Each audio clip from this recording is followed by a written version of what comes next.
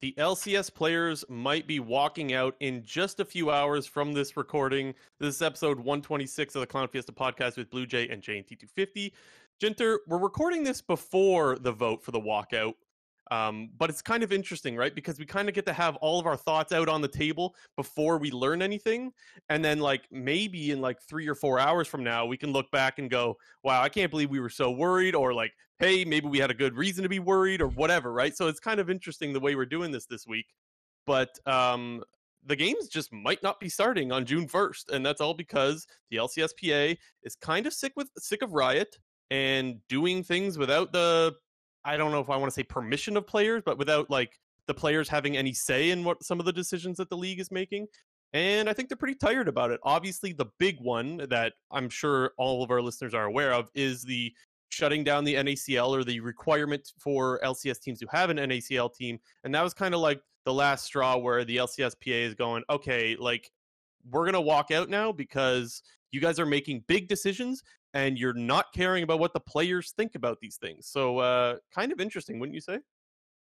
Yeah, we're definitely reaching a bit of a boiling point here where this vote that's supposed to take place only a couple hours from at the time we're recording this Sunday night could have a pretty big domino effect in terms of how the league potentially plays out in the next 2 to 3 months. Because if the league as a collective takes this vote and the majority vote to strike against playing the LCS games in order to force more changes to the Challenger League scene, then one, that's going to shake up the whole summer schedule, because guess what? We have Worlds coming up in the near future, and LCS is starting later than some of the other regions. So it It's just really so wild. it Sorry, go is ahead. it's absolutely wild. It's Yeah, it's so wild because honestly, like, this could be such a good thing, but it could also be such a bad thing. The LCS is not in a healthy place right now. I mean, how many episodes in a row now, OJ and T, am I saying, like, we always have these doomer discussions? This one is like maybe doomer, but maybe it's like counter doomer. Like, maybe this is good, Maybe this is like the start of something good where the players, can actually bring us some good news for once. But well, that remains to be seen. We'll have to wait and see. Hopefully people that are listening to this like tomorrow or a few days from now are going like, yeah, it turned out good and there's games happening on June 1st and so on and so forth. But let's start with what the players are asking for. Do you want me to go, or do you want to go with like the LCSPA things that they're asking? We'll go one by one. Yeah. Yeah, so if you guys haven't been following this whole situation, the LCSPA Twitter account, they've been very vocal in their opinions of the players over the last 2 weeks, just trying to generally get their message across and what their goals are, and how Riot has been changing the narrative, and or as Philip Aram says, lying to us, or us being the players association about what they're looking to do for the long-term future of the challenger scene. So they very recently tweeted out, labeled their asks of Riot. And the first one, which is a pretty controversial one, I'll say, is to institute a Valorant-style promotion and relegation between the LCS and the NACL. This one is definitely the biggest ask, right? Because now, stop me if I'm wrong, the only relegation system that I know is the old LCS one. So let me know if this is different from what Valorant does.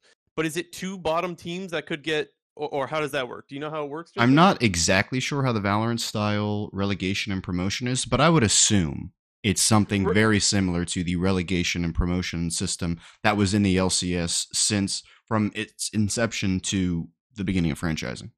Regardless of what it is, I probably should have looked into it, so I apologize for that. But regardless of what it is, you're asking teams that have paid $10+ million to join this league. 10 is what the initial thing was back in like when all the teams bought their spot in 2017, and then the official franchising started in 2018. But they all paid 10 million back then to join, and then some teams sold for upwards of like $30 million. And of course, there's been a bunch of sales since that. I think that price has obviously come down. But the point is, teams have paid $10+ million to be in this league. Now you're going to say like, yeah, but if you do bad, you're going to get relegated and you're not going to be able to like, play in the LCS anymore. Like that is wild, right? So to me, out of all of the 5 bullet points that we're going to get into, that one seems to be the least likely. I mean, if they were to remove this, if they were to implement this, you would basically be removing franchising, because you're not going to have 10 guaranteed teams in the league all the time, it basically removes the entire purpose of franchising. And I know people are kind of memeing on what the purpose of franchising was, because what we're seeing right now in the LCS is not what the goals of franchising were supposed to be when it was announced all the way back in 2017 before it got implemented in 2018. So, I mean, I would this for also say that the Challengers League and Academy was also supposed to be a part of franchising. So it's like it's exactly. almost like brick by brick we're taking apart the pieces of franchising, except the teams paid for a franchise tag. So yeah, that's a tough ask. But the whole point why this is probably the most difficult ask, and probably one that I'm going to assume the LCSPA is not going to get, it's because you would, in theory, have to remove franchising. And that's going to be a big hit to a lot of the teams that are already invested in the long term future of the LCS. And it might make teams even more likely to leave, like we're seeing with some right now. Yeah. Maybe we should go on to the next point. The next one is Riot. They want Riot to commit to a revenue pool for player salaries of 300K per NACL team per year. So I guess the idea is just giving, like, I guess there was an article that came out not long ago saying that all of the LCS teams were given $3 million at the start of this year. Am I getting that right, Jinter? I believe so. So, like, if you can afford to give the teams $3 million, but you're no longer asking the teams to support developing North American talent, then maybe you could not have to give that whole $3 million to the teams and put some of that money towards developing North American talent, right? The 300K per NACL team is enough. It's not a lot of money, let's be real, but it is enough for players to be able to to still play League of Legends and kind of pursue going pro, so that you're not left with zero North American talent ever joining the LCS again, right? Mhm. And I'd have to assume that, you look at the number of a 300K revenue pool per team, and they specifically mentioned player salaries. So I would have to assume that doesn't include, operational stuff when it comes to running the team, coaching and whatnot. That is purely just for the player salaries. And based on the number of 300K divided by 5 being 60K, I'd have to assume that that is more than probably what the average salary in the NACL has been for the average player. See, I thought that was the minimum. I thought it was 60K because of like some. God, I'm really not well versed in this area, but I thought that there was like the minimum of like a California salary or something like that. Or am I getting that mixed up? Have you heard anything about that or no? I mean, we don't know the number. That I guess I that's thought part that of. I heard. Maybe someone in the comment section can let me know why I'm thinking that 60K is the minimum. Something tells me that that was like the minimum salary under California law, but not my area of expertise, admittedly. But anyways, this point, I could see actually Riot saying, you know what? Fair enough. If we were giving this money to the teams anyways, and they were supposed to develop talent, if we're no longer asking them to develop talent, we could rake back a little bit of that money and put it towards some players that are looking to go pro. Like, that doesn't seem like that crazy of a ask, knowing that Riot had already been giving 10 teams $3 million. Hmm. I mean, it So definitely it feels like the most obvious and easy one out of the five. And if it is, I mean, I can't recall exactly if 60K was the previous number of the minimum that NACL players were getting, but if that was the correct number, then well, guess what? That's how the system has been working, and since the beginning anyway. So that should yeah, be to me, fairly easy to implement in comparison to the first point. and to me, this tackles the biggest issue that caused the strike in the first place, is that there's not going to be any more North American talent if all the players don't have any, way to earn money and continue to try to go pro. This fixes the main issue of why this whole mess started in the first place, and why the LCSPA said, okay, look, we're going to do a walkout. I think that's probably the biggest one that they want. And I think that I don't know if that's like the most likely one to happen, but to me, it seems relatively likely. Again, people listening to this tomorrow might be like, oh, actually, you got that one wrong, but we'll have to wait and see. Anything else, or should we go on to the next point? Yeah, we can go to the next one.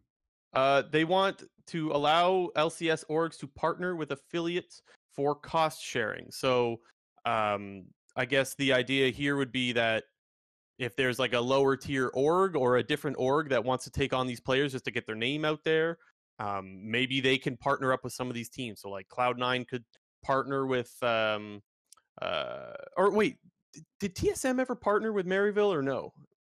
Did I something like that happen? I that does sound familiar. Wasn't maybe it was So rumors. The point is that like one of the NACL teams could partner with just like an with an LCS team, and then they could like save costs that way. That to me seems like the LCS owners might even want that to be a thing. Like that might even be more beneficial to the LCS orgs than it is to the players. yeah, I mean, this is the whole cost sharing point. That's a point that they've maintained ever since the LCSPA has become so vocal with these issues because it just makes sense for teams to potentially offset their costs by partnering with other teams or Yeah. different organizations. It just makes sense. Well, and it kind of allows I don't know if allows is the right word, but it helps the collegiate level of League of Legends kind of, you know, cement themselves as like a real organization. Like, hey, come to our school now, because if they actually start getting some college level players to go pro, like once happened with Niles and what's the jungler's name? I can picture his face, the one that played on Golden Guard, iconic, Oh iconic. yeah. Like those two players, like if that becomes more common, then I could actually see the collegiate scene growing. Believe it or not, even though I would have been a lot more skeptical just a week ago. Allowing orgs to partner, whether it be with a college team or with what is there like the fish taco team or whatever, might allow um, more players to be able to go pro, but also more organizations to have confidence in the North American Challengers League. Right? If you start getting some of those players to go pro. Mhm. So that one seems pretty promising and relatively possible for Riot to make happen. The fourth one, fourth of five, is they want Riot to guarantee LCS minimum contracts for the following year of the 5 players who win in the LCS Summer Finals each year. So this one, I'm not totally unsure. I'm not totally sure exactly what this means, but to me, it sounds like if you win the LCS, so let's say Cloud9 just won the LCS last summer. If you win the LCS in summer, that means like Fudge and Blabber and Jensen and Berserker and Sven would all be guaranteed. What's minimum pay? It's 75K. If that is still the accurate number, If I that's would still the assume. number, yeah, they would be guaranteed paid a 75K salary this year. But I don't know if that means like if they're playing in the LCS, like what if Fudge for some reason got sent down to NACL and was playing for a challenger team, was playing for like Cincinnati Fear? Would he still be getting paid the 75K from Riot? Like this one, I'm not totally. Is that what they're saying? The way that I interpreted this was if for whatever reason you ended up teamless after being on the summer roster who won the split, which kind of just confused me to begin with because I couldn't think of an actual example where a team in all honesty though, I didn't like research this in its entirety, but just from my memory, I cannot recall a player or a big name-ish type. I mean, I guess it shouldn't matter if they're a regular player or a big name player, but I can't even recall a player who won summer finals and then was not on a team come spring of next split. The only one that comes to mind, I guess, would be Jensen and Team Liquid, but he went back to Cloud9 uh, in summer In the summer, 2022. So, yeah. and that I also also wonder, involved some like other shenanigans where Jensen was potentially going to roll swap, but then he didn't. So yeah, it was. that was a little weird. I wonder if what it is like, let's say there's no teams that want Jensen. We'll stick with Jensen with that example. If nobody wants Jensen, Riot will be like, "Hey, if you sign this player, we'll eat 75K of his salary so like people can sign that player for less." Like kind of avoiding contract jail, right? So let's say Jensen he just won summer last year with Cloud9. Let's say Dignitas hadn't picked him up yet. Well, now Riot goes, "Okay, Dig, if you pick him up, we'll cover 75K of his salary or something like that." Maybe that's what it is. It definitely feels like it needs to be explained a little bit more, Like but at trying the to avoid same, contract jail, right? yeah. That's what I get from this anyway. I But don't know if that's. but my initial point to begin with is I can only think of one example in the entire history of the LCS, and that was a special case in and of itself. Hmm. Okay. And then the last one is to institute a 3/5 roster continuity rule to provide players on released NACL rosters first priority in maintaining their slots in the upcoming NACL season if a majority continue to compete together. So let's say a team wins NACL and they get dropped by their org, and 3 of the 5 players are going to continue to play together. They get a spot. Is that That's my Well, it's understanding. not. Is that It's not even if they win NACL. It's just for any team who is involved with NACL. mm, okay? So this doesn't require a win. This is just if you were a team. Yeah, I mean, this one was also a little bit confusing, just because the fact that you would have to maintain 3 out of the 5 players on that roster. Yes, it can be a good thing in the case of teams who obviously have a lot of team synergy, uh, and who play well together and have a history of playing well together. But for the most part, it'd be pretty difficult to, at the minimum, if this was a requirement where 3/5 of a release roster was now like first priority in maintaining their slots for the next split. Like that's a lot of like guarantees of people who that were just staying. Like Yeah. I feel like in the developmental scene, part of the point of it is to have a high player turnover. Like, yes, you want to use this scene to develop players, but it's not always going to work out. And you see it in other developmental leagues, whether it's esports or digital sports. Like there is so much like adding and dropping of players and changing of the rosters throughout the year. It's a little bit more difficult in league than it is other games, because typically you need 5 players who play well together, and usually you're going to be playing together for months at a time. But it does feel a bit awkward that we could get The into situations where, out of options to pick from players for orgs, like you have to take these 3 players at the minimum. Like these 3 players are like a package deal. You know what I'm saying? Well, so I wonder if an org has to take them though. Like maybe they can just join by themselves, right? Maybe this is um in relation to point number 2 where it says like Riot to commit revenue pool for 300K per team. So like even if they don't have a team sign them, they'll still get their minimum pay or whatever, right? Because of point number 2. You get what I'm saying? So like they could just have their own org. Like wasn't there like No Name or something that formed their own team? Yeah, no I think that org. was the team with like no org, right? Yeah, Yeah, yeah. that was the Um, team. yeah, yeah, yeah. So maybe something like that is what this is in reference to. Just so like, hey, we won NACL. Clearly, we're good enough to at least play in the NACL, so we should deserve to keep our spot. And based off of last split, NACL had like 16 teams, so like maybe it's not that big of a deal if there's more teams in the league, right? It's not like there's only like it's not like LCS where you can only have 10 teams, for example. NACL seems pretty open. So like they're saying, who cares if we're like the 16th team or whatever to join, or to be guaranteed a spot or whatever. Yeah, it just, the last point and the first point feel like the most unlikely ones that would get met by Riot. It just So feels you like that. think this one is unlikely to happen though? Yeah, because I don't know. I think it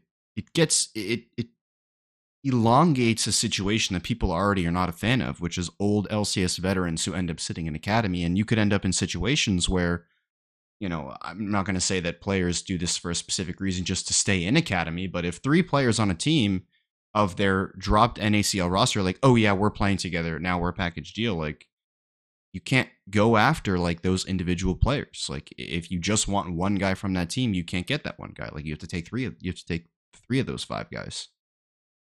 Well, you don't have to, right? Maybe you do just want one of them, and you're like one of the orgs that is in there already can just sign the one guy. Like I don't understand what's wrong with that. Well, I guess the way I'm interpreting the rule is that like you have to take 3 out of the 5 players on that roster if the majority continue to, like, if the players choose to compete together, they become like a package deal. Like I feel like the last point at the bottom is like, if a majority continue to compete together. So like that's an active decision that the players would have to make to be like, oh yeah, we still want to play together, we want to stay in NACL, but now if you want one of those players, you have to take on 3 of them.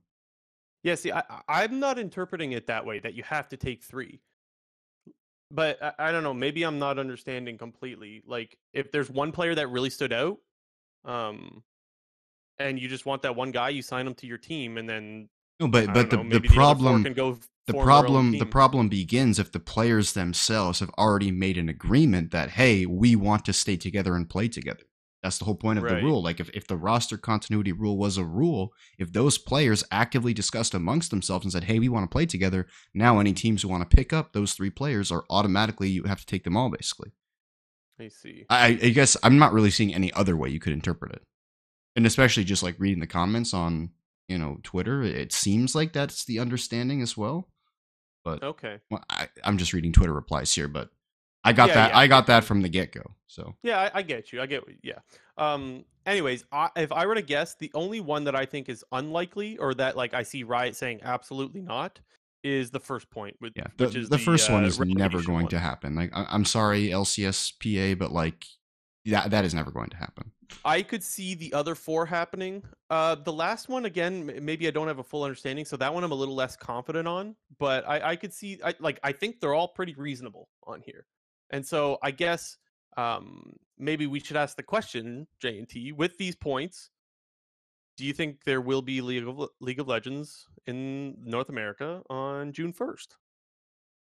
Well, it's difficult to say because it seems like the community perception, and I guess I shouldn't say community perception, the perception of some of the more informed people within the LCS, and I mean more informed, like the journalists and the people who have sources and whatnot, they Mm-hmm. seem to think that we're at about a coin flip here in Yeah. terms of if it's going to happen or if it's not going to happen. Because, Phil Aram, the head of the LCSPA, said that if they get 26 out of 50 votes, there is not going to be any games being played. That it was not a 100% guarantee that he said on social media, but to me, I took it as like a basically 100% chance that if they get the votes, games are not being played. So here's why I think it's likely there are going to be games June 1st. Um, they either don't walk out, which is the one side of the coin, right? And then the games are happening. Or what if they do walk out and the LCS is just waiting to find out that, okay, they did vote to walk out. So, like, here, we'll give you a little bit of this. Like, I'm sure that as the owners and Riot heard that they were planning a walkout, they probably got together and said, look, we need to be ready to give them options that we're willing to bend on if they do vote for this walkout. And maybe it's point 2 and 3, and we'll give you that, and maybe the players accept that. So like, there's a world that there is a walkout tomorrow, but that they actually fix it in time to start on June 1st. I realize that's a very short amount of time, but the point is, it has to be at least 50% plus the little bit of chance of there being a walkout plus the league still starting on time. You get what I'm saying? If I had to make a personal prediction, I would think that this could get resolved before the beginning of the summer split. When all this stuff from the PA came out to begin with, um, the head of the PA, Phil Aram, he said that them and Riot, for the most part, had a pretty good relationship and their ability to sort of handle things behind closed doors. And the only once again, when this whole thing came up to begin with, the reason that they had to take this public was because Riot was blatantly lying to them and ignoring them, and in their minds were destroying the future of the league. So they kind of took it to the public as a last resort. That was their red line issue, as he called it. So I Yeah. would still think that there is the possibility for this to get peacefully resolved before the season starts. And if I had to make a prediction, I would say that the games do get played on the first, but I don't have a ton of confidence in saying that because it seems to be that it's about 50-50. I'm about in the same area as you. I still think games will happen June 1st, but I'm not like super confident. That's just what I would guess. And the other thing is, so I'll also say that even though I still think games will happen June 1st, I also still think it's likely that the walkout happens, because I think this is a very important moment for players to be like, look, you can't keep doing, like, you can't just change these rules on us last second, like what, 2 weeks or something before the split is going to start, or 2 or 3 weeks, or less than a month, whatever it is, without, like, coming to the table and talking with us. Like, that's not cool. And for that alone, it's really important for the players to kind of stand up here and say, like, hell no, don't do that. And the other thing is, I don't think they're, like I said, I don't think they're asking for that much. Mind you, the okay, we, like we said, Ignoring the the first point. thing, yeah, yeah, ignoring the first point, I don't think that they're asking for too much, and I don't think the LCSPA is going to require every single one of these points to move on with games on June 1st. So maybe I'm, way too optimistic. Maybe I'm just ready to go for summer split, and I'm like a little naive. Perhaps 24 hours from now, Blue Jay will be looking at this Blue Jay as an absolute dumbass, and that is possible. We've looked like dumbasses before on this podcast. I Wouldn't be just, the first time, I don't but know. yeah. I just personally think that the LCS would really be shooting themselves in the foot if they let this walkout happen.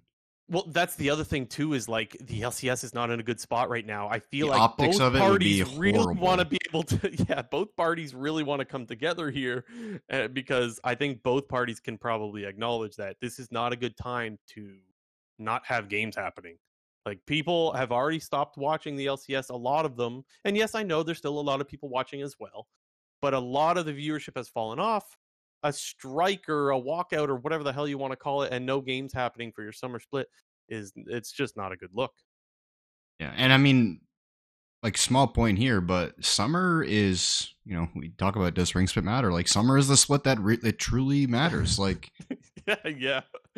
No one ever asks if summer split matters. Everyone's on the same page there. I would think we'd be in a potentially different scenario if this was happening in spring than summer, because I think the urgency for this to get resolved is multiplied because this is summer.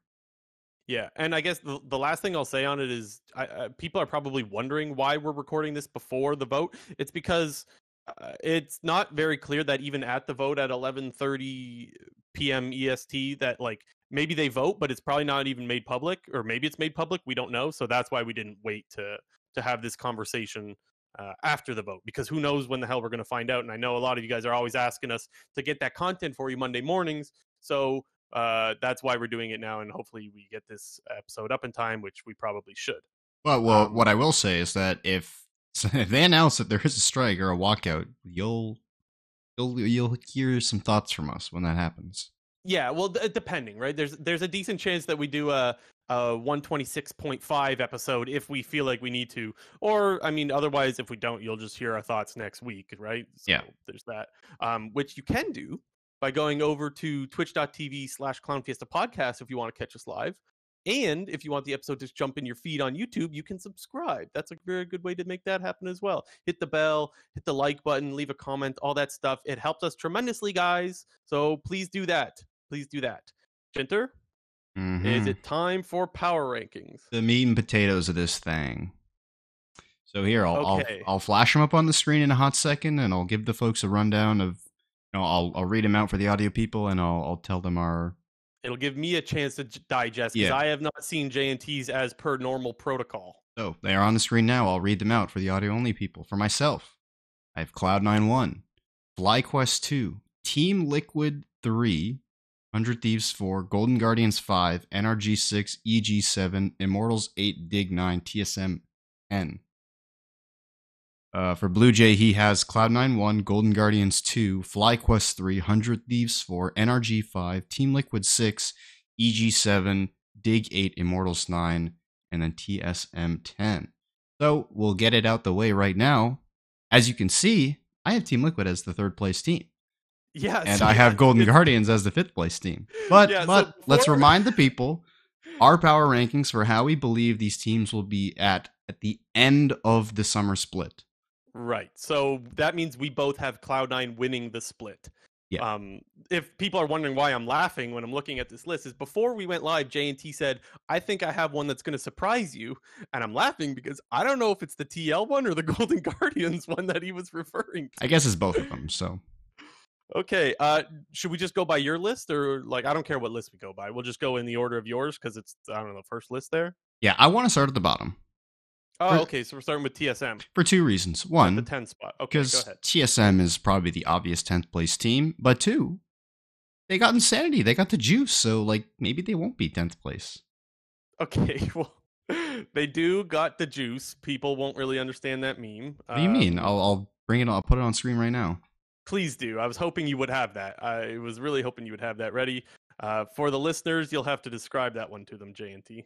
So if people forget, in lockdown season when Insanity was on Immortals, this was in summer 2020, there was just a random clip of Insanity drinking orange juice out of a full, like, carton during a game, and it was absolutely hilarious, and that's when I officially became a big Insanity fan. Yeah, J&T and I had this meme of Insanity got the juice, and well, I mean, that mega jug of orange juice is the reason why he's got the juice. Exactly. Now, TSM, okay, we put them 10th, so that means we should probably try to back up why we don't have faith in them. I guess the low-hanging fruit, the obvious one, is the Ruby thing. We don't even know, like, if he's going to come back and play. then you also have Insanity, who hasn't played in the LCS for what, a whole like year or something. Year and a half now, I believe. So even though we might be fans of Insanity, we can acknowledge that like when he was last in the LCS, he didn't have that great of a split. And then having the year off, sometimes that can be good for a player, actually. Like we've seen guys like Contracts, for example, or Dokla. We've seen guys come back to the LCS and they're better than they were before. The problem with Insanity is that like, well, it's not even just with Insanity. The problem is that it's not exactly common for a guy to go from academy and go up to the LCS and just start popping off. It doesn't happen all that much. So that's one of the things that's holding me back personally from having a lot of faith in this roster. Not to mention Turtle wasn't exactly the greatest. Chime, even though I think he's still a young player and got room to improve, I would argue that he wasn't one of the greatest supports either. Maple to me was one of their best players. One of the reasons why they were getting wins. Maple's Talia was Pog. They're losing that. So there's, I guess, a few areas that I could point to that I'm like, uh-oh. Yeah, the main thing, one of the reasons that I just had TSM dead last, as opposed to other teams like Immortals and Dignitas, who I think for the most part, when you look at their rosters, they're all very similar, but in TSM's case, their identity as a team is like flipped on its head completely with the changes that they made in the offseason. Losing Maple, and whether it's going to be Ruby or Insanity, and then losing Solo for Haunter, I just think that the way that the team functioned before, it was very obvious that you throw Solo on a weak side top lane tank, you have Maple playing this. I feel like I need a word for these types of champions, but he likes to play the Swain, the Talia, the Galio, not like supportive champions, but ones that were very proactive, and I guess you could call them roaming champions if we want to use that, but Maple puts a lot of focus into roaming and creating an impact outside of just his lane. And you then sub in Haunter and Ruby / Insanity to this equation. And Insanity is purely a control mage player. Like that's his bread and butter. He's not really good at anything outside of that, in my opinion, after watching a lot of Insanity. And Ruby is kind of the same thing. He was mostly playing control mages on Team Heretics, and a lot of that team was pretty much like, if Yankos can carry the game, they win the game. If Yankos can't carry, then they lose the game. So I just think that with TSM, they're gonna have to find a new identity, and I just don't think that they're gonna have the time to even figure it out. And especially with the mid lane situation, we might have Insanity for 5 games, and then Ruby comes in, and it could just. I'm in viewing a shit show. Well, and another thing I would say as well is like, didn't they lose like all of their coaching staff or whatever? Like, They do have don't know a how much completely to new read coaching into. staff. I don't know how much to read into a new coach. Like one new coach, sure, but like, didn't they have a bunch of them before, or am I wrong in that? Well, they had Chowie and some other guys who were all from the PCS, but those guys are no longer on the staff, and it's Revan, former Cloud9 assistant coach, and I don't know if he brought in other people from Cloud9 because there was no announcements from that, but it was only him was announced. Okay. And I guess the last thing I'll say on TSM is that it's not impossible for this team to pick up wins. Like Haunter, when he was subbed back in, looked pretty good. Boogie had some good performances as well. It's not completely doomed. It just feels like there's a lot to overcome here for TSM to really show up. And I mean, I think making playoffs would be a surprise. If they went like 8th or something like that, I don't think that would be too outlandish. It's just somebody's got to go in the 10th spot, and they have a few reasons that you can doubt them. Yeah, I mean, like I said, I kind of have 8 through 10 somewhat grouped together in terms of skill level, but when you look at, continuity and how a team is going to look and function, TSM is towards the bottom of those spectrums. Yeah, so there's that whole that whole tier that whole tier of teams, I guess. Next one would be Dignitas if we're going by your list. You have Dignitas 9, I have Dignitas 8. So, it seems like we're both still lacking in some faith in this team, but they were dead last split. So Yeah. something has given us more faith. I'll let you start with this one. Well, if we want to cope for Dignitas a little bit, they did start the season 0-9, but they won 4 games by the end of it. Is that correct? They won either 3 or 4 games. Let me check. I'll check. I think it's 3 though. But they are kind of in a similar situation to TSM, where there's a lot of changes to this roster going from spring to summer. 3 wins, Blue Jay says. No more Armut. They have Rich in the top lane. No more Spawn. Tomo is continuing to start in summer. And now they have Diamond replacing Ignar. So Pretty much, Yeah, apart from Jensen and Santorin, it's really difficult to gauge the roster. Rich. I feel like Rich is one of those players where he could come in and be like a Summit type guy and absolutely smash the league, or he could be the opposite Summit, which is end of spring Summit, where he's just inting his face off. yeah, I think Rich is admittedly the biggest question mark for us because I think the last time I watched him play was like in Nongshim in I don't know, like 2 years ago or something like that. So admittedly, I don't remember a lot about this guy. I guess I just have a bad feeling when you hear like the hype around this guy is that he's the goat Yeah. of HOTS. Like what is that? Like okay, maybe he is the goat of HOTS, but like having played in the LCK, there has to be something better to say about him from like the LCK people. I feel like I should have heard something better about this guy. Um, but okay, aside from that, the players that we do have more information on, like Jensen, for example, I didn't think that had that good of a split. Do I think he's capable of bounce back? Yes, but like towards even the end of the split, once they had gotten rid of Spawn, who was like holding them back, no offense, for like the first half of the split, Jensen didn't exactly look all that great once they got rid of like one of their biggest problems. So to me, I'm looking at Jensen as like, hey, you got to be better, man, because Jensen should be better. Santorin, I still thought didn't play that bad. So that's a piece that you've got there. Diamond, it's been a while. I don't have much to say. And Tomo looked okay, right? When he went in, like Tomo didn't look great, but at the same time, who's going to on a 3-15 team? Like, Yeah. you know? If Um, if it's relevant at all, Tomo and Jensen played together on C9 for a little bit. Who yeah, I knows? guess Maybe the that was like some influence for their starting support. Maybe Jensen was like, I want to have Diamond on this team. And if that is the case, I always think that when you have teams like that where players are vocal about who they want to play with, usually for the most part, it's a good thing because those players could already have like built-in synergy from playing in the past, and they just think that they're a good player and can help the team get in a direction. Because one of the problems with Dignitas last split was basically what I was describing. I think will happen to TSM this split is like going into last year, going into last split, like this was a team where none of the players had ever played together. I guess the Jensen and Santorin never played together. Yeah, they never played. not on TL. No, they hadn't. Oh, Yeah, but none of those players had ever played together. You had tons of question marks in Armut and Spawn because we had no idea what Spawn was, and Armut's been on the decline for like 2 years now. So I just think that we're kind of entering the split with similar questions where we're hoping that Santorin and Jensen can carry the load for this team, but we have big question marks in Rich and Diamond who, you talk about Diamond, we haven't seen him in the LCS in a year and a half, and when we did see him, he wasn't that great. Sorry, bro, but yeah. So for the record, Jensen and Santorin did play together in 2021 on TL. did By the they? way, I'm just looking at the yeah. I'm looking at the wiki here. I guess the last thing I'll say is the reason why I have some faith is I'm looking at Santorin. I'm leaning mostly. I mean, faith, guys. I got them eighth Oh, here. yeah. The reason why I'm having more faith in them over Immortals and TSM is like I actually think Santorin's early games are kind of a win con for this team. Even when they were looking pretty damn bad, Santorin still looked pretty good and was getting some ganks out and getting some advantages. I just think it was really difficult to cash in on those advantages when the first half of the split, their bot lane didn't really exist. And well, no offense to Armut, but Armut didn't really do much of anything either. So it's like you had one lane to work off of. Jensen didn't even look that good. I guess Santorin. That's my reasoning for putting them eighth is one guy. And then I guess moving on to Immortals, I had them eighth, you had them ninth. Yeah. Similar.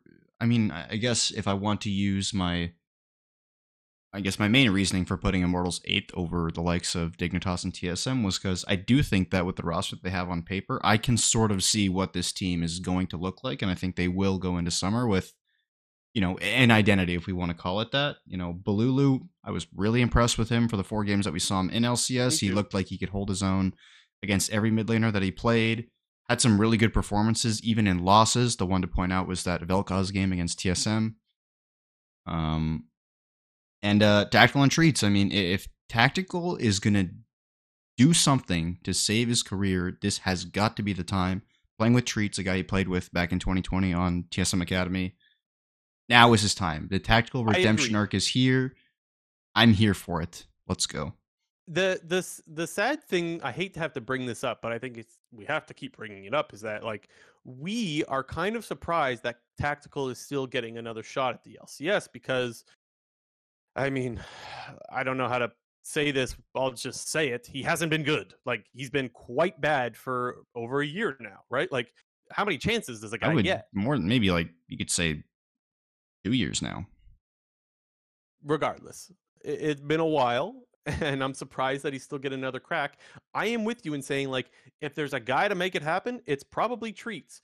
So there are some things to be excited about with this team. You mentioned Balulu looked really good, right? On the flip side of it, he didn't really play that many games. What happens when you ban Vel'Koz and Zoe Perma, right? Like, I don't know. I didn't see much about. I was very happy with how he played, but like, I need to see a little bit more. Didn't he only play like 4 or Played 6 4 or 8 games. If games? I pretty sure it was 4. It was just the last 4 Yeah. games. So like there's two sides of the coin there, right? There's like, okay, he was popping off, but then there's like, okay, well, it was only 4 games. Solo, like, he was an absolute rock for TSM. He was probably one of the bigger surprises of the spring split. At the same time, Except Solo once again not being able to stick on a team long enough. He got benched. We don't really know why. It might have been because he inted really hard that one game, although I get the feeling that there was probably some disagreements going on, because there's no way to me that he got benched on TSM for having one really, really bad game where most of the spring split he was actually pretty solid. So I get the feeling that there was some more issues, and that's Solo is good. That's going to follow him no matter what team he goes to. Is like, yeah, is this guy going to be able to get along with the other players, because he keeps getting kicked off teams, man. that 100T versus TSM game that was the official cause of Solo's release from TSM. That might have been the int of the split. Was there a bigger int? No, Niles on Pantheon. Niles on Pantheon. He was like at 09. I said of the split. I said of the okay. Split. I don't know. But, I mean, you could throw maybe a tactical performance in there. Tactical. I'm trying to think now. Like of who. Spawn. Wait, surely it's got to be JoJo on one of those games where he ran it the fuck down. True. Or you could even say like MNS on Victor against Golden Guardians that game. JoJo was doing his best to give like a couple of performances a crack at the biggest into the. It might be JoJo on that Rise game where he was like 06. Start the game. Yeah, I would say the biggest inter across the split has to be JoJo, but the biggest int performance of one game, I might still give it to Solo, because that one is. Anyways, dude, that Pantheon 09 Niles game is like burned into my head of how bad that shit was. That's why when you had like worse else, I was like insta, like it came up into my mind. Okay. Anything else on this team? Kenvi didn't have a terrible split. Nothing like, I don't know. Like, I'm not super excited about Kenvi. I guess maybe I'm a little bit more excited about Kenvi because like I think he has better players to play with. Everyone knows the last roster that they played in spring, I had zero faith in that team. I gave them an over/under of 2.5 wins on the split. I don't think I forgot about that game. I don't think we have any team going into summer that I have getting less than 2.5 wins. Like, I think every team should probably get at least 4, maybe 5. I could see that. Yeah. I one thing I will say, I think the middle of the pack is very, very competitive. Very competitive. Yeah. I had a hard time with the power rankings, although that's not uncommon. I pretty much have a hard time with every power rankings that we do. Who's next on your list? Well, we got both of us at EG at 7.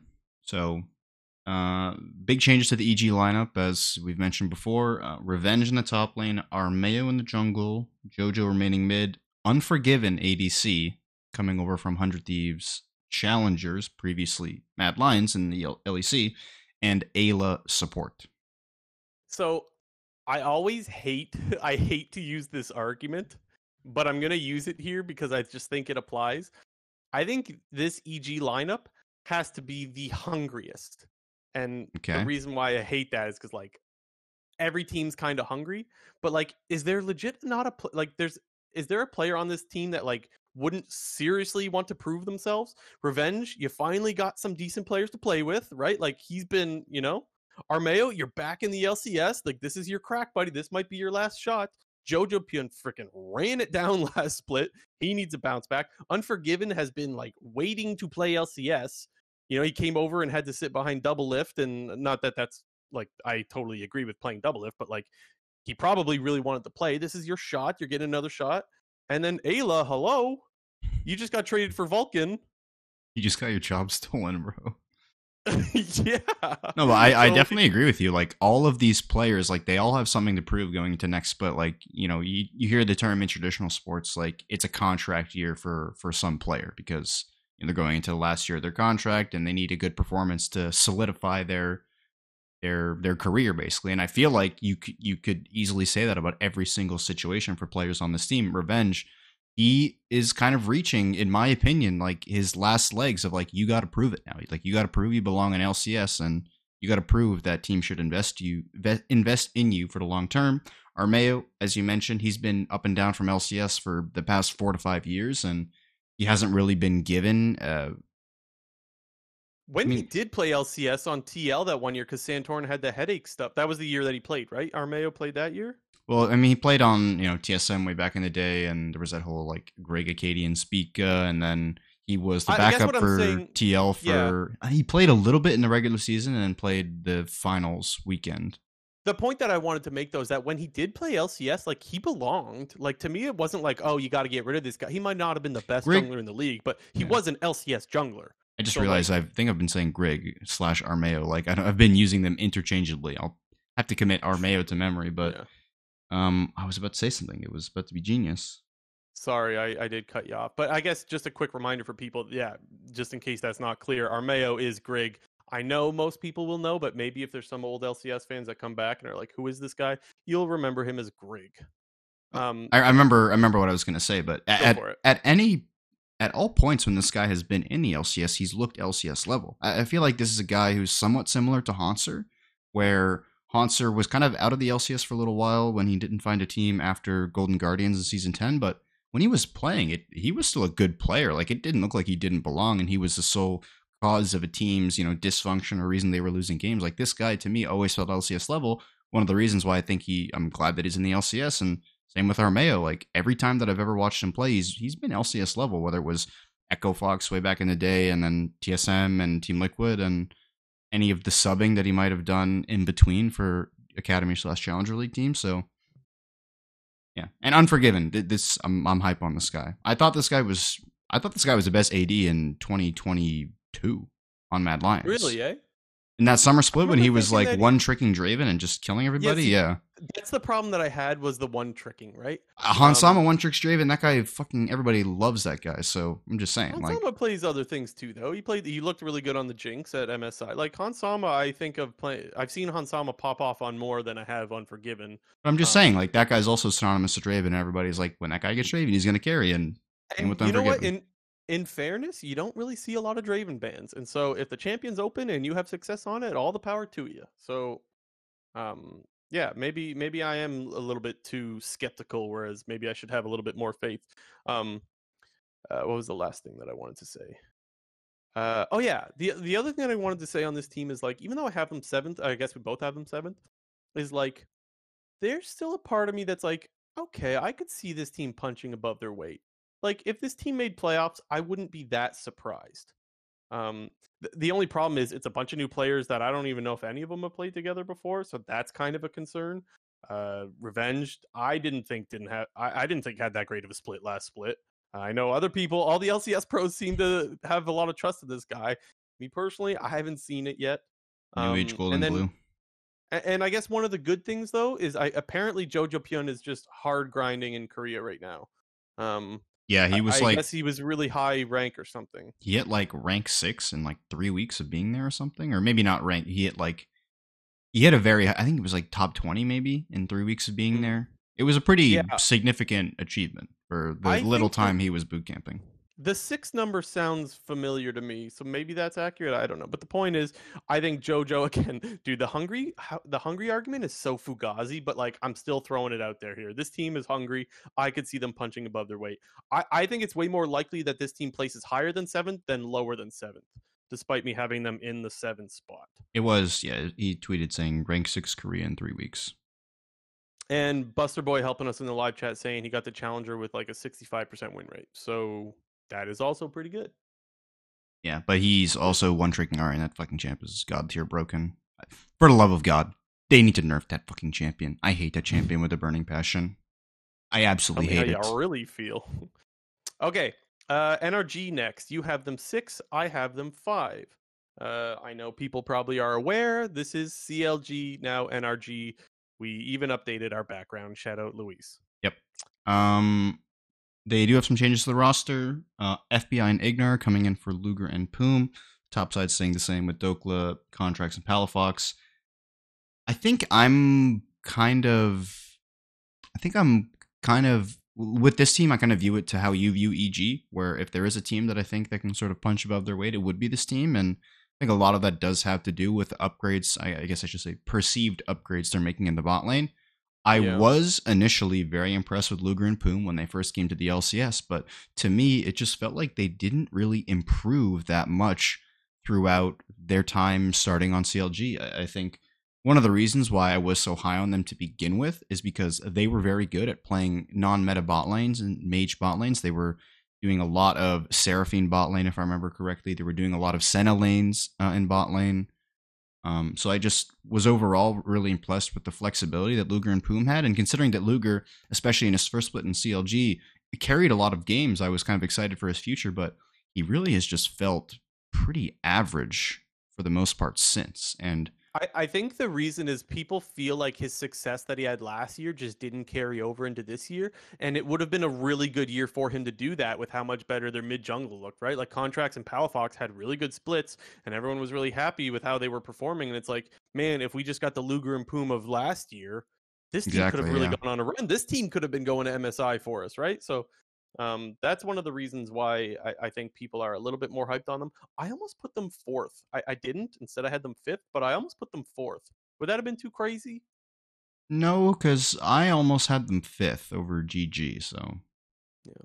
And I guess one of the reasons why I feel good about this roster being an upgrade is I thought Poom looked pretty bad. It seems like Ignar is going to be the support going in. Really good with Engage, and I think CLG is a team that plays pretty heavy on we're going in.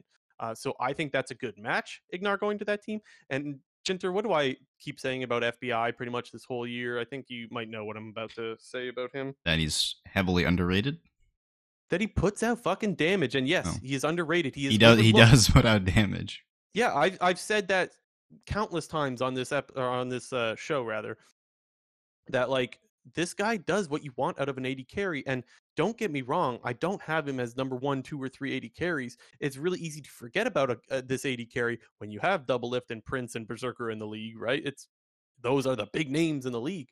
I just think that FBI shouldn't be overlooked because he is still pretty damn good. So yeah, I don't know. I could see NRG actually punching above their weight as well, but I figured for now I'll just ease on the brakes and put them in the safe 5 spot.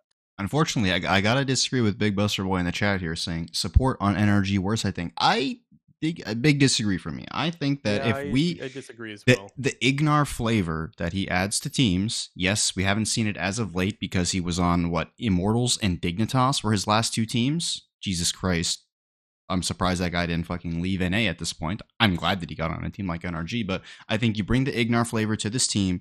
Already, this team has a big focus on early game and team fighting, which are, I would argue, is Ignar's two biggest strengths, is his ability to make plays in the early game, if you get him on these proactive champions, and then his team fighting. The dude is like the flanking god. So, and I'm expecting the support meta to be pretty similar to what we've seen now. Maybe it goes like Enchanter-ish with Milio and Yumi coming back, but I'm still expecting that we're going to see stuff like Thresh, stuff like Rakan. His Rakan is beast. That's one thing. That's like, okay, no offense to Poom, his Rakan not that good. Wait, Ignar's Rakan is better than Poom's And Rakan. I feel pretty damn confident. We're even seeing some Alistar sprinkled in here and there. We saw it at MSI, so that's another Ignar top tier champ. Okay. Last thing I'll say before we move on is Dokla. This is your split, buddy. You got to be more responsible in that top lane. I still have faith that Dokla can do it. We just haven't seen it for a little while. He plays a little bit crazy, which I like, but he's got to understand when he's weak side. And I guess what I'm saying is I think it's pretty clear where Dokla needs to improve. And hopefully, if it's pretty clear, him and his teammates and his coaches and all that see it the same way and they can help him out with that, because I think he's just one specific issue away from being a really solid top laner. So that's something else to point to.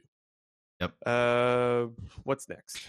There's a lot of places we can go with this. Let's do 100 Thieves because we both had them at 4. I feel like okay. Once we get into the next few teams, we obviously have a big delta in between there. So okay. 100 Thieves at 4. changes to this roster. Obviously, Someday coming in to replace Tenacity. He's the Hall of Famer if 100 Thieves is back. Closer in the jungle, Quid in the mid lane, Double Lift, and Busio still in the bot lane. So, okay, where I'm excited is I do like the idea of Busio having, like, his feet are definitely wet now. He, dipped his toes in spring. I can see this guy having worked with Double Lift for the last 4 or 5 months or whatever, 6 months maybe. I could see Busio looking better now that he's got more time under his belt. I thought he was very inconsistent. He looks really good some games, really bad some others. I'm expecting more consistency out of him. I do think that we didn't see that many signs of good out of Tenacity, and so I understand why he got replaced and why Busio didn't. So I do have faith in the bot lane. Um, I guess the other thing is too, Someday is like, I guess I just have trust in Someday coming back to 100 Thieves, having played with Closer before. That's something that makes me feel good about this team. The question mark is obviously the mid lane. I don't know what to think about the mid lane.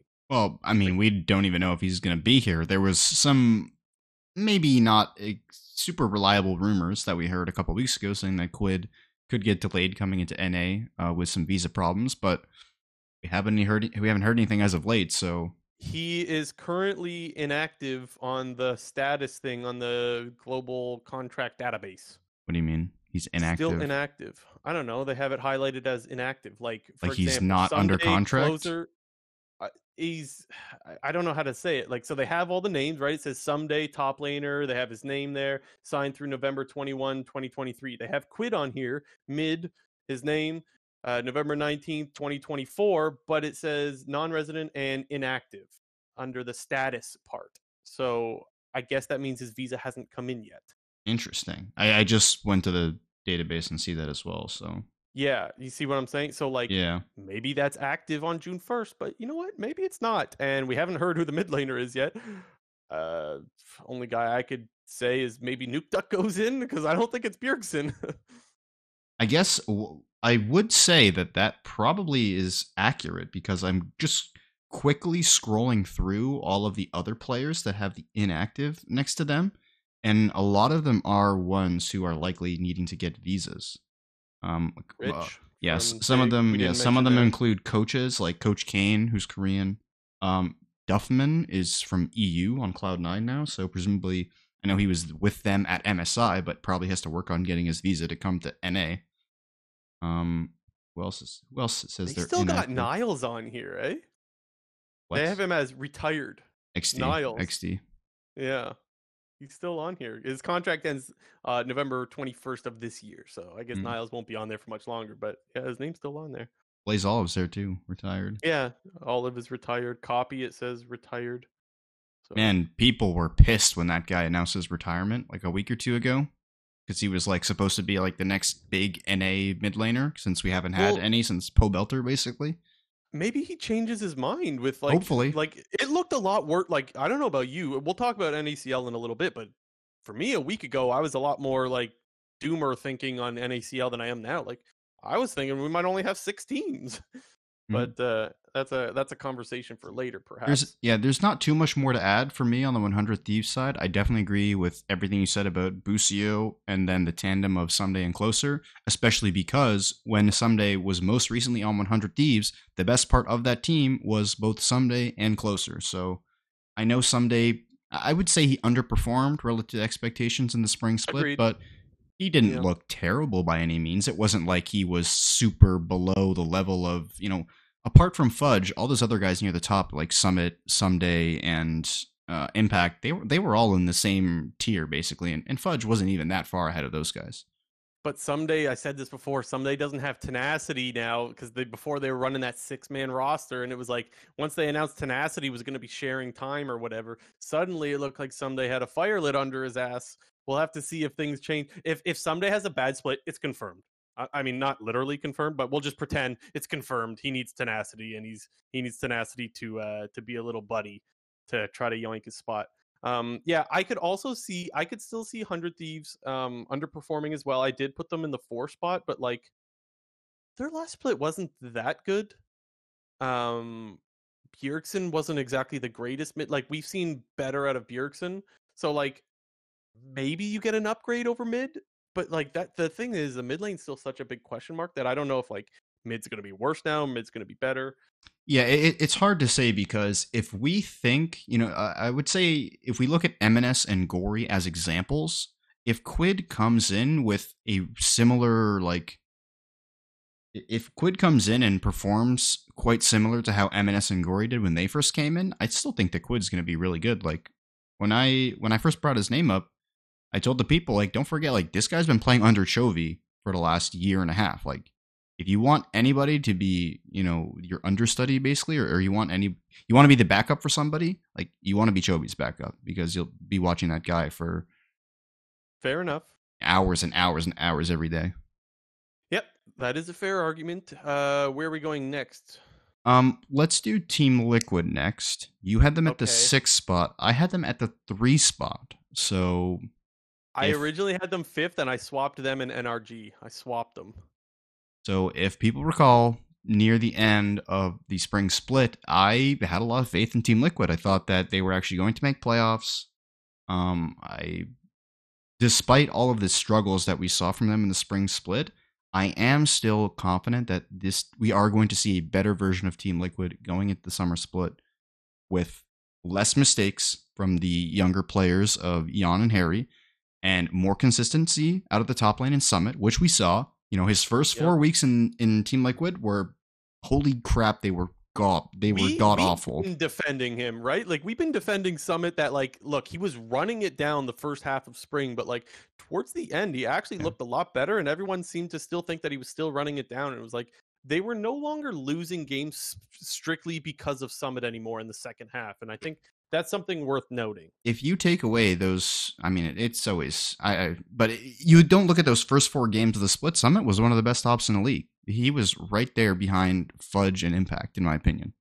So, which, like, you can't completely do that. I know you know this, but like, you can't completely, like, oh, just erase all the bad games. The point is, like, he did seem to kind of find his game, and that's a pretty good sign. The only problem is, and why I still have them 6 on my list, is like, that wasn't their only problem. Like, Piosik didn't look that good. Harry and Jan didn't look that good. So there was a few issues. They did end up, so we weren't sure if they were going to make swaps or any changes on this team. And we said, like, maybe there's a world where they keep the roster together and they keep that whole we're going to outwork everybody thing. Looks like they went with that. Have they been outworking everyone? I don't know. I certainly hope so. Yeah, I don't know if they've been boot camping in Korea.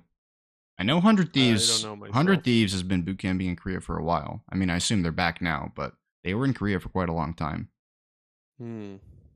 Yeah, I don't know myself. I would have to assume that Team Liquid went to Korea to boot camp. Their whole fucking team's Korean. Like, surely they did, no?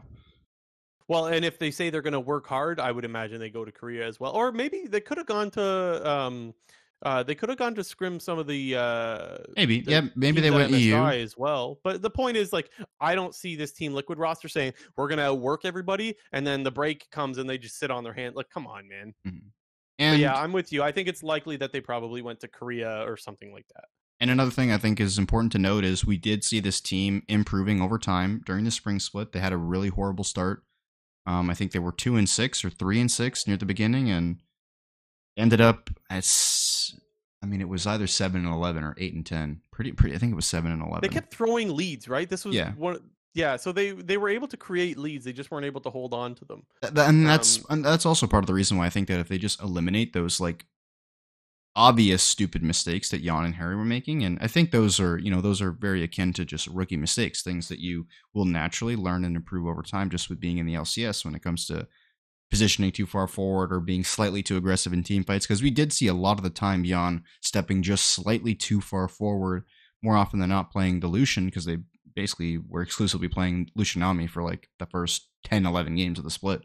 Yeah. But, I don't want them to play that anymore. I feel like Core JJ is probably watching all of, like, the Korean teams, all the LCK teams just absolutely stomp with Lucian Nami, and he's like, dude, we can do this, but they just couldn't do this. Well, they could in lane, but yeah, but the point is, like, if your Lucian is AFK mid game, you don't have an AD carry anymore. Like, it's really it's difficult to make Lucian work, but the guys that can make Lucian work in the mid and late game absolutely pop off with it. So, like, but I would also make the point that it is part of the reason why I have more faith in them is because they were able to execute these style of comps in the early to mid game, and they were slightly fumbling in the late game, which was causing a lot of their problems. And I've even said this in the past with other teams. I'm always more impressed by the teams who can go out, get an early game lead, end up throwing it at the end, as opposed to teams who don't do anything and are completely inactive in the early game and purely rely on teams to just make mistakes and claw their way back into the game through pure scaling. Like, I always prefer the team who are ones to focus on the early game and work on that. It's funny because I've always said the same thing myself, and even though I still think that way, I'm less confident. Like after TL of this spring, after Golden Guardians of last spring, like there's always one team in the LCS that just cannot hold on to a lead. And so even though I still think the right way to play the games to be proactive, which I know be proactive is like one of those buzzwords that everyone just says, but I do believe like you need to be the one making plays, forcing the other team to react to you. I think that's the right way to play the game. It's just every split, there's one team that's the exception, and no matter how many leads they get, no matter how big the leads get, they fucking throw them.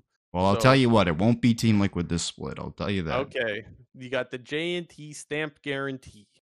I got faith. I got faith. Okay, what team's next, Jinter? We'll do Golden Guardians next because you had them I'm all number the way in the 2. 5 spot. I had them at 5, and if So I'm so being let me guess here. I want to guess. I want to okay, guess what you're thinking here because I think if you're believing in Golden Guardians like I am having them number 2, you believe that what we saw from Licorice is real. If you have them 5, you think it's Fugazi. It's all fake. It was not it was a mirage, or am I wrong? I mean, you're both right and wrong because I do Okay. think that Licorice is not going to continue the same level of performance. I do think the novelty will wear off a little bit, not with just Licorice, but with the whole team. But more so, Bot lane? no, I mean, it's more of an indictment on the rest of the teams that are above them because I I didn't, when we were talking towards the end of spring split, my thoughts on the of Golden Guardians rise and the absolute like fall off that we saw from teams like 100 Thieves, EG, and FlyQuest, I thought a lot of that had to do with the other teams fumbling more than it was Golden Guardians succeeding. And we still have to Mhm. give credit to Golden Guardians. Yes, they played very well. They beat the teams they needed to beat to advance.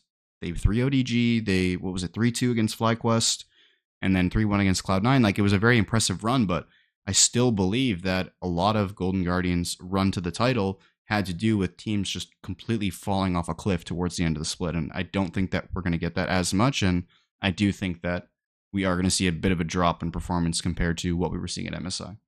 Last split was so streaky. Like if teams were good, they were good for like 3 weeks in a row, and the same thing if they were bad for like 3 weeks in a row. So it's like you're not wrong in saying that. Like towards the end, there were some teams that just fell off a cliff and forgot how to play League of Legends, and that did kind of allow an opening for Golden Guardians. The reason why I still have faith though is their MSI performance was decent, right? Again, you got to remember they're going up against the best 2 seeds of like well, the best regions in the world. And honestly, that was the test for me to have faith in Licorice. Licorice is like, I know I've been getting super excited about talking about Licorice all the time. I can't explain what happened to Licorice, and that's why I'm so fascinated by it. Like, how many years did he just fall off for? Like, there was like 2 years where he just went AFK, Yeah, right? 11 and Was it 2 12. years? Yeah, because he You was know what? on FlyQuest for all of 11 and then was on Golden Guardian / FlyQuest for 2022. He just lost his skill and then found it again. You know what? This is really weird, but it reminds me of Space Jam. You know when like Oh the my. monsters come and steal the talents? Yeah, Yeah. yeah. And then Licorice, this split, he touched the basketball and got his skill back. He's fucking Patrick Ewing or Charles Barkley or something, and now he can play League of Legends again. And so I'm saying Licorice touched the basketball and he's going into summer split full guns a blazing, and he's going to be one of our best tops, no longer our worst top. I'm buying the Licorice stock, and if he doesn't, then I don't know. Maybe the monsters came back and sucked his power away. I don't know. It's difficult. I mean, I guess I would say that maybe my Golden Guardians placement is, you know, slightly more to do with my faith that they're going to fail rather than looking at it from more like analytically per se, but I don't So know. what? Okay, It's difficult. let me ask you about mid jungle, because I thought River and his boy in the mid lane there, they were doing pretty damn good. Those two, like, at pretty much, I want to say most of the split. No, Yeah, no, I like Gory was one of our. He was our number one.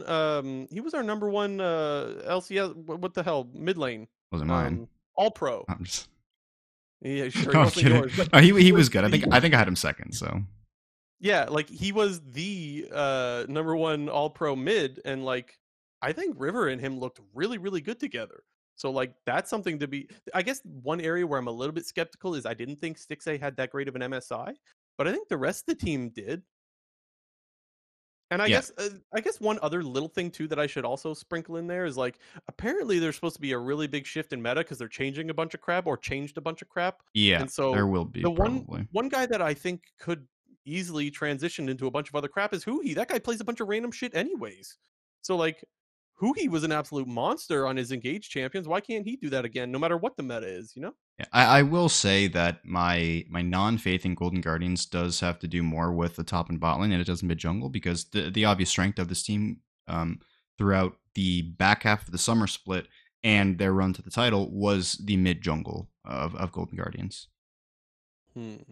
But I mean, I still think you compare this to some other mid jungles in the league, and they're not the strongest per se. I mean, they're up there, but you know, Yeah, I think they can compete with any mid jungle in the league. That doesn't necessarily mean that they're the best mid jungle, which I do think they're one of the better ones, but I don't think that they just get hard gapped by any mid jungle in the league. yeah. I If just they pull it out. and I also just think that the upgrades that other teams have made can easily push them over the top of this team, especially FlyQuest in the bot lane, 100 Thieves in the mid lane. If Quid is like I said, if Quid puts on a performance relative to what MNS and Gory did coming in, then I think Quid's going to be up there and with the top mids Okay. All right. with the likes of MNS and Gory. And now who do we talk about next? Well, I guess it'd be FlyQuest next. I Yeah, have so I them. almost had FlyQuest number 2. I'm surprised you And then I didn't put them at number swapped. 2, to be honest. Yeah, the ultimate thing it came down to was first I had them number 2 because I was like, okay, Vulcan, he's replacing the biggest problem that FlyQuest had was their support, and obviously Prince looked worse as the split went on, and I think that is in big part due to the support issues that they had. To me, Prince was still the MVP, but I know you think this as well, Jinter, that like this is not their only problem that they had. Everyone scapegoated the support as the issues, which don't get me wrong, the support issues were very apparent, but top lane didn't look that good. Impact did not look that good. Spica was starting to fall off. Vikla was inting hard some of their games. And while I don't think it's impossible for those guys to clean up their act or whatever, like I can't say that Vulcan going in just fixes everything because I just don't think it does. Yeah, I mean, I do agree with you, but what I would say to that is, despite all those issues, they still were. It was a 3-2 against them in the lower bracket finals. Yeah, and the weird thing is that like it's like I think they made such a big upgrade, and yet I still have them in the same spot, you know. Yeah, But by that token, I also still think Licorice upgraded as MSI went on as well. So it's like that's to fair. me, there was no change in players on Golden Guardians, but it was still an upgrade, if that makes sense. I admire your continued faith in Golden Guardians and Licorice. I have big Dude, admiration for like that. I totally admit that I am a little worried that Licorice just, you just lays an egg or something. Yeah. But I'd rather get all aboard the Licorice hype train because I think that's one of the coolest stories we have this year. He was absolute dog shit. We had to flame him every goddamn episode. Now he's pogging. He's solo killing 369. Bin, you name it. Yeah. And we got Cloud on number 1. No surprises here. They have arguably the best player in every role in the LCS. The only one I think you can ask some questions about is the mid lane with MNS. Because Gory did have a very good spring split, and I gotta Quid. back you up, JNT. I gotta stop you there. Vulcan better than Sven. Come on, no. I would agree with that, but I would say the bot lane duo, I still would favor Cloud9's bot duo. Interesting. I don't know because I haven't seen Vulcan play with Prince yet, but I had Prince as MVP last split, and I have Vulcan as the best support. So I guess I want to see a little bit first, But like, I could see FlyQuest bot lane being better than the Cloud9 bot lane, as good as they are. Like, don't get me wrong, I have no problems with Berserker and Sven, but like, we might see something pretty damn crazy out of FlyQuest. We'll have to wait and see. But, You are correct. Individually, I would rate Vulcan over Sven, but the tandem of bot lane, I'd still give the Cloud9. And like I said, I think mid lane is another interesting question when you look at MNS and Gory and Quid potentially. Throw Vikla in there, but I mean, Vikla was truly running it down in the last 3 weeks of the summer split. He was doing what Jojo Pune was doing and what Solo was doing towards the end. Like it was that damning. Yeah, it's true. And when it comes to Cloud9, even though Fudge, I will say, didn't have that great of an MSI, he was hands down the best top laner in spring, right? Yeah, no question about it. Maybe Licorice touching the basketball will change everything, and maybe Licorice gives him a run for. Isn't it crazy that we're even talking about Licorice competing with Fudge as top? I mean, it's not that surprising. Like if you'd say that 2 years ago, but then what we've seen over the last 2 years, yeah, it is surprising. But yeah, Fudge was hands down the best top laner in spring. Blabber, he looked pretty good at MSI. I know the team didn't, but I thought Blabber stood out as one of their best players at MSI. The solo lanes were letting him down there. Yeah, so anyways, I was really happy for Blabber, despite the fact that they didn't get the games that they wanted to. I thought Blabber had one of his better Worlds performances, or rather international performances that we've seen out of him. So that was also pretty good. And of course, if Blabber's playing in the LCS, he's going to be one of the best junglers, if not the best jungler in the league. So there's that.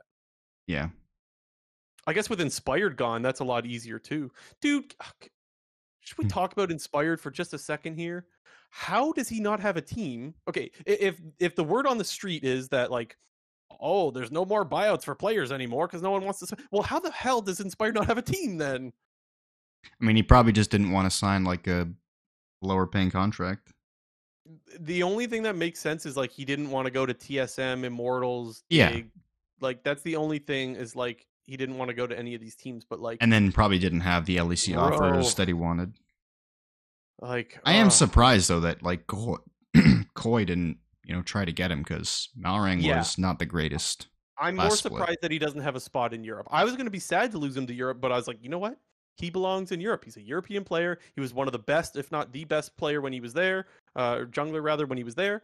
And so like, I was like, you know what? I don't want to see him go, but I understand. But this is worse. This is so much worse. It just seems like all the time, every fucking player that like should be on a team just doesn't have one. Sorry, I brought us off topic. Yeah, what's the like the latest on the free agent team that you can make right now? Inspired would be on there. Oh, are we still counting Reckless, Bwippo, or is Bwippo could be the top for that. Bwippo, Inspired, Nemesis.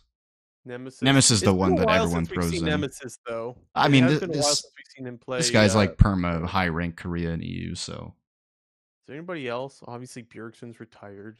Reckless, either AD or support, maybe. Are we counting retired players? Like if no, Bjergsen retired players to play, don't count. Would we throw him in? No, not retired players. Yeah, I guess I'm trying to think of the ADC then. Are there any good ADCs that aren't playing? I guess it would have been Unforgiven, but dude, we're definitely missing somebody obvious too. Probably. Only ones that I can think of in EU are like Neon. And who was playing? I don't know. Is Patrick on a team still? Is he on Excel? Oh, good question. I don't know. I'm not sure. I'll look it up. I could go to LEC Wooloo and have a look. I'm just it still says he's on Excel. I don't know. Maybe someone in the comment section could remind us of who we're missing that's super obvious. Well, anyway, that's enough for anything else on Cloud9, or is that it for the power rankings? I think that's it, yeah. I guess one thing I should ask you real quick is, do you think the hangover is going to happen this year? It seems to be pretty consistent. Are we hanging over or not hanging over? I think that the MSI hangover will probably be. I guess no. Here's what I'll say: the meta shift and big patch changes that are coming in, I think, will overshadow the MSI hangovers. Like, I think that the teams that get out to a good start in the summer split will be the ones who pick up and adapt to the meta the best, because I do think that we're going to see some big changes, especially when it comes to ADCs, especially when it comes to support and especially when it comes to jungle. Thing is, that could make the hangover worse, though. It All the could, yeah, changes, like we could have like Omega hangover, maybe. I which mean, would be you definitely interesting. have to give the upper hand to one, the teams that have been grinding and boot camping during the off season, and you have to take a little bit away from the teams who did go to MSI and Cloud9 Golden Guardians because they've been playing on an old patch for a long time now. Like the all the players who haven't been at MSI have been playing on the new patch since the jump, and Cloud9 probably only started playing on the new patch since whenever they would have got back from MSI, so maybe the beginning of this past week. Whereas everybody else in the league is going to have like a 2 to 3 week head start on them. Yeah. Because I do think that we are in for some big meta shifts, like I said, in jungle, ADC, and support. Yeah, that's gonna be interesting. Okay. Um, where I'm lost. I'm looking at our notes here, but I don't know where the hell we are. What are we doing next? Well, I figured we got to talk about Challenger League because there is info dropping on the daily. It feels like about that. True. Riot did announce that, or I guess they kind of officially announced their plans for the summer 2023 season for the Challenger League. I'm trying to pull that up right now.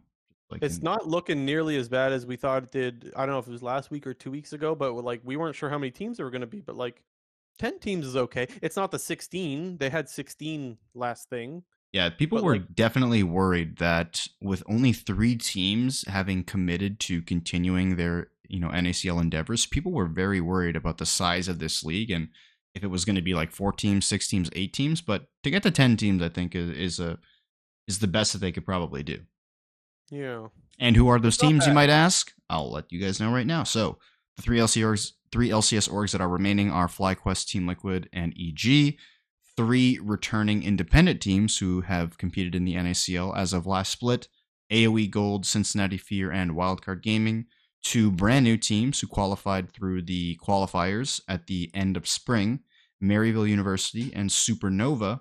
And then 2 completely brand new teams, one being Team Fish Taco, who did compete in the amateur / qualifiers for NACL, didn't make it, but they were the third team behind the 2 qualified, so they came in.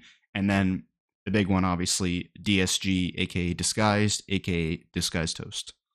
Yeah, it's funny because I think last week or 2 weeks ago we mentioned like, or I said rather that like I think Mr. Beast is kind of done with all this. Like it's been a while since he said he wanted a league team, and like obviously the value on these things like it's not a priority for him. But like this seems like such like a small thing that like if Toast is the one that like, hey guys, look, this isn't so hard to do. Maybe Mr. Beast could still get a League of Legends team. Mind you, it wouldn't be LCS, but I mean it's a start. So like maybe I'm backing up on the whole Mr. Beast ain't getting a league team anymore. I could see him doing something like what Toast is doing. Mm-hmm. And I Also, think, did you see that article? Like, I don't know if it was like an interview with Toast, but he was just saying like, yeah, we didn't really have to pay that much, and we got to help people like keep their jobs. So it was like, yeah, why not? And I'm like, oh, Toast, what a good so guy. wholesome. Yeah, But with Disguised Toast, the big question is he going to make some sort of splash in terms of the roster that he builds? Because he did say that he was going to be putting out a brand new roster, so he wasn't going to just pick up a full team that got dropped and just field that. He wanted to come in and build his own team. And I think if you look at what he was doing in the Valorant side of things, he was not necessarily concerned with spending a little bit of extra money for those big name players who will draw a lot of attention to his team. So I think with Toast wanting to go completely new with his team, it will be interesting to see what kind of a roster that he builds. Obviously, as of right now, there is no possibility for your team in the Challenger League to promote to the LCS. We think that it's very unlikely with those proposed changes that the Players Association came out with. We don't think is going to happen. If it does happen, or if there is some sort of changes to that, I would not be surprised at all to see a guy like Toast go after some big name guys. yeah. I think that that's probably more of an investment than he would really want to get into. I'm not. I can't really speak for him though. In all fairness, maybe he's more than interested to get into the LCS. I just don't see it as being incredibly likely. Um, I think the rumor on TSM selling was 20 million or something like that, or maybe that was the rumor for what FlyQuest sold for. I can't remember. It was only rumors regardless, so there was never a hard number.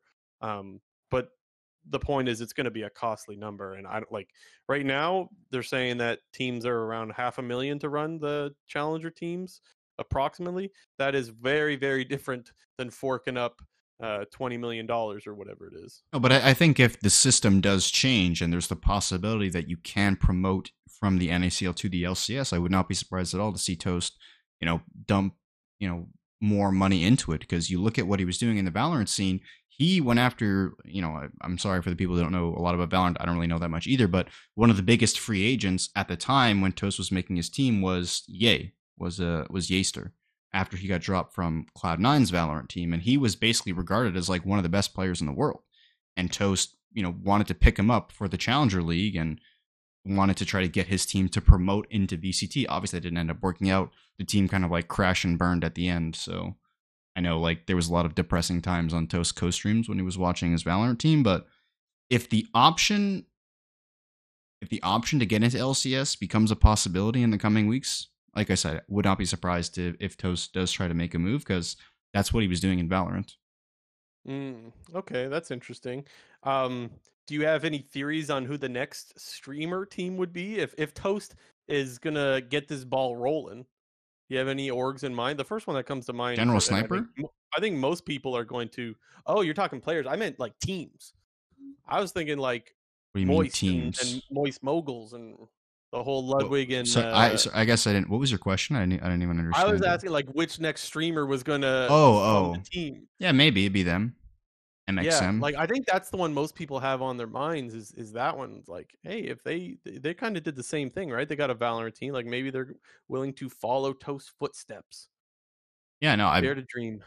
it'd be interesting for sure. Dude, like the scene would be so much better if they actually had like more interesting personalities. God knows that's what the LCS has been missing Well, for a and while. with the announcement that DSG was going to be a part of NACL, people were asking the question like, well, now are we going to be able to co-stream, NACL, and what good is that going to do for that league in terms of drawing interest and increasing the viewership and whatnot? If the increase in viewership, kind of makes Riot rethink their position on this whole thing, if Toast can bring in those type of numbers, because there was some Reddit post on the league subreddit that was kind of comparing the Challenger League viewership in Valorant and in League of Legends, and comparing how the streamer orgs, both DSG and Moist, how much the viewership jumps when those teams are playing, and the owners of the team are co-streaming it and whatnot. So Yeah. maybe Toast comes in, brings a lot of viewership and hype to the scene, co-stream it. We get up to like, 50, 60K viewers on a weekly basis for NACL matches. I would hope that could change Riot's position, and maybe they could go back to saving the future of NA instead of destroying it. I mean, at this point, all we can do is really hope. But anyways, it's just one thing. It's just nice to see with so much of the doomerism that we've had over the last few months. This is one nice little thing, and maybe it doesn't lead to much. Who the hell knows? But it's something to have a little bit of hope. Um, I don't have anything else on it. Do you? No, I'm excited for DSG. I hope they put together a good team with some decent names so that they give me a reason to watch their games, and I I saw hope that they allow the co-stream it.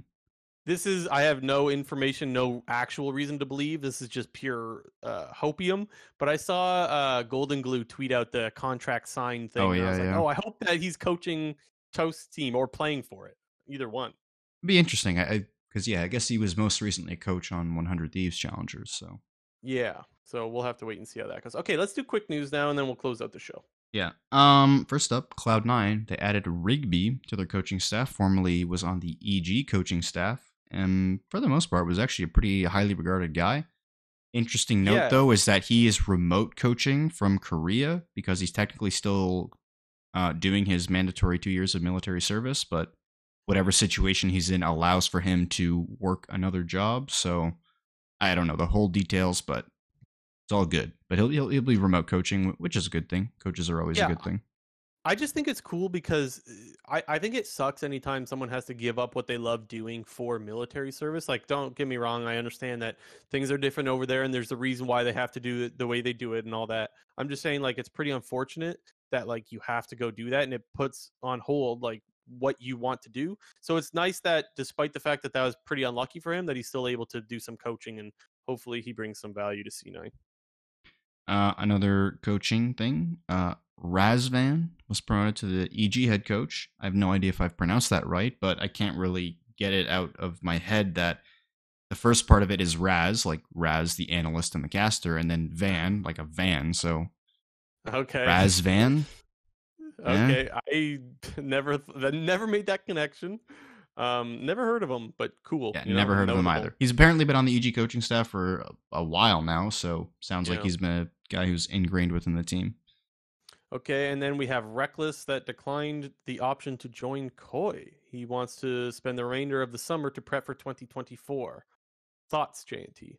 Yeah, kind of interesting that he decided to forego potentially playing in summer to prep for 2024. But I think, one of the positions that a lot of people online had was that, this is potentially his last chance and he wants to, maybe not screw it up by going in a bit too early on this thing. It did work out in Sven's case when he took, spring 2022 off, played, in the Challenger League playing AD carry, and then came into summer. Admittedly, him and Cloud9 took a pretty big risk with doing that. It ended up working out, but I don't know if Reckless is willing to do that same risk.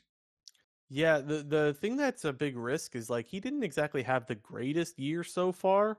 Um and so it's like you kind of wonder if more time away from an LEC team is like maybe that's not what he needs. I don't know. Like I'm not going to pretend like I know what he needs more than he knows. Just as like a fan or from the fan perspective, it's a little bit worrisome. Mm-hmm. But like I understand if he doesn't think he's where he needs to be right now to be in the LEC, then going to play might just, sink his stock rather than grow it. And so Exactly. Yeah. maybe this is the right play of like, look, I'm not where I need to be right now. I need to get to where I need to be and then give people reason to have faith in me. And so I don't know what exactly that's going to look like, what his summer prep is going to be. All I know is that I will be cheering for him to have a spot in 2024, and I hope we get to see Reckless go back to the days of old. Yeah. Next up, we had MSI conclude not too long ago over in London, and there's been some rumors circling that we could see London return to international league scene over in Worlds 2024 when that ends up going back to Europe. Obviously, Worlds 2023, meaning this year, is going to be in Korea, but next year back over to EU. Yeah, that's cool. Like look, all I can say is like cool because I'm not gonna be able to go. There's no way I can afford a ticket to London, Paris, Berlin, or Barcelona right now. But cool. The European fans haven't had World since 2019, if I'm not mistaken. So I'm glad they're getting another one.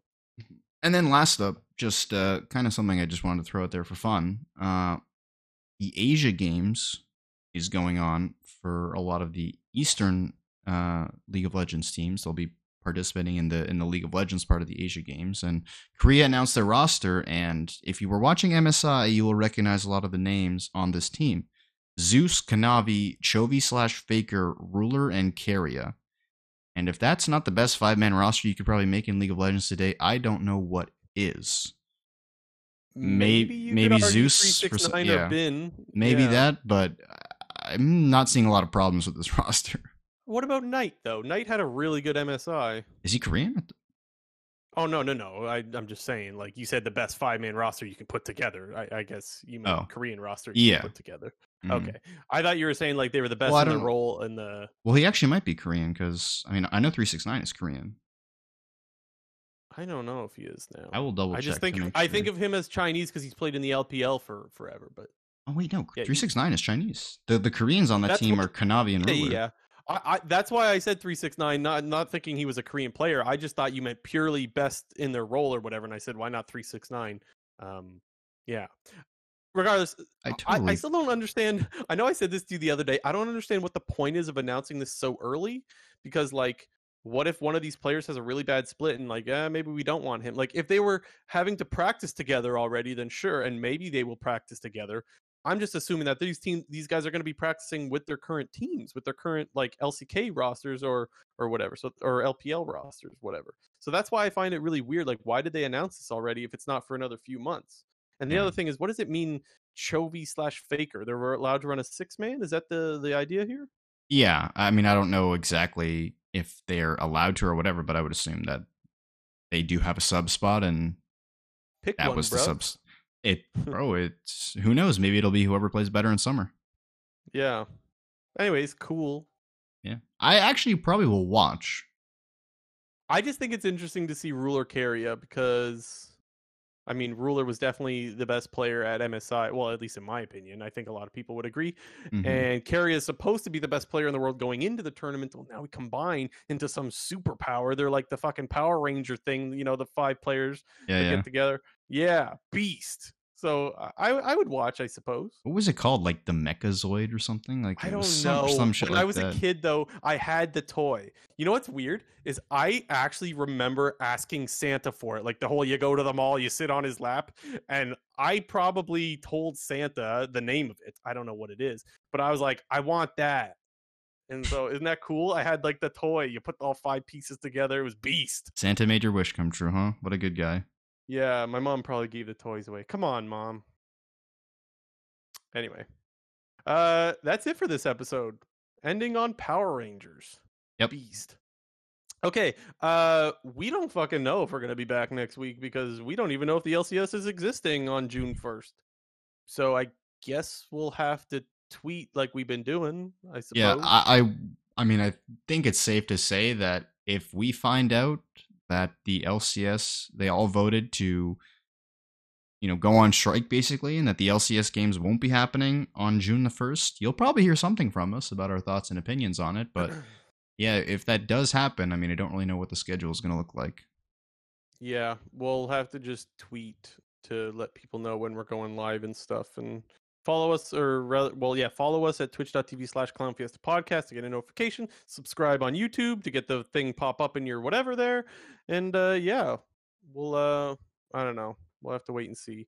I'm being Omega optimistic. I'm gonna will it into existence that Doesn't like sound like it. people It people doesn't listening sound- no people listening to this tomorrow or on their drive to work or whatever the hell are listening knowing full well, oh, it's okay, Blue Jay, you didn't have to worry, the games are happening June 1st, and I'm praying that I don't look like a dum-dum.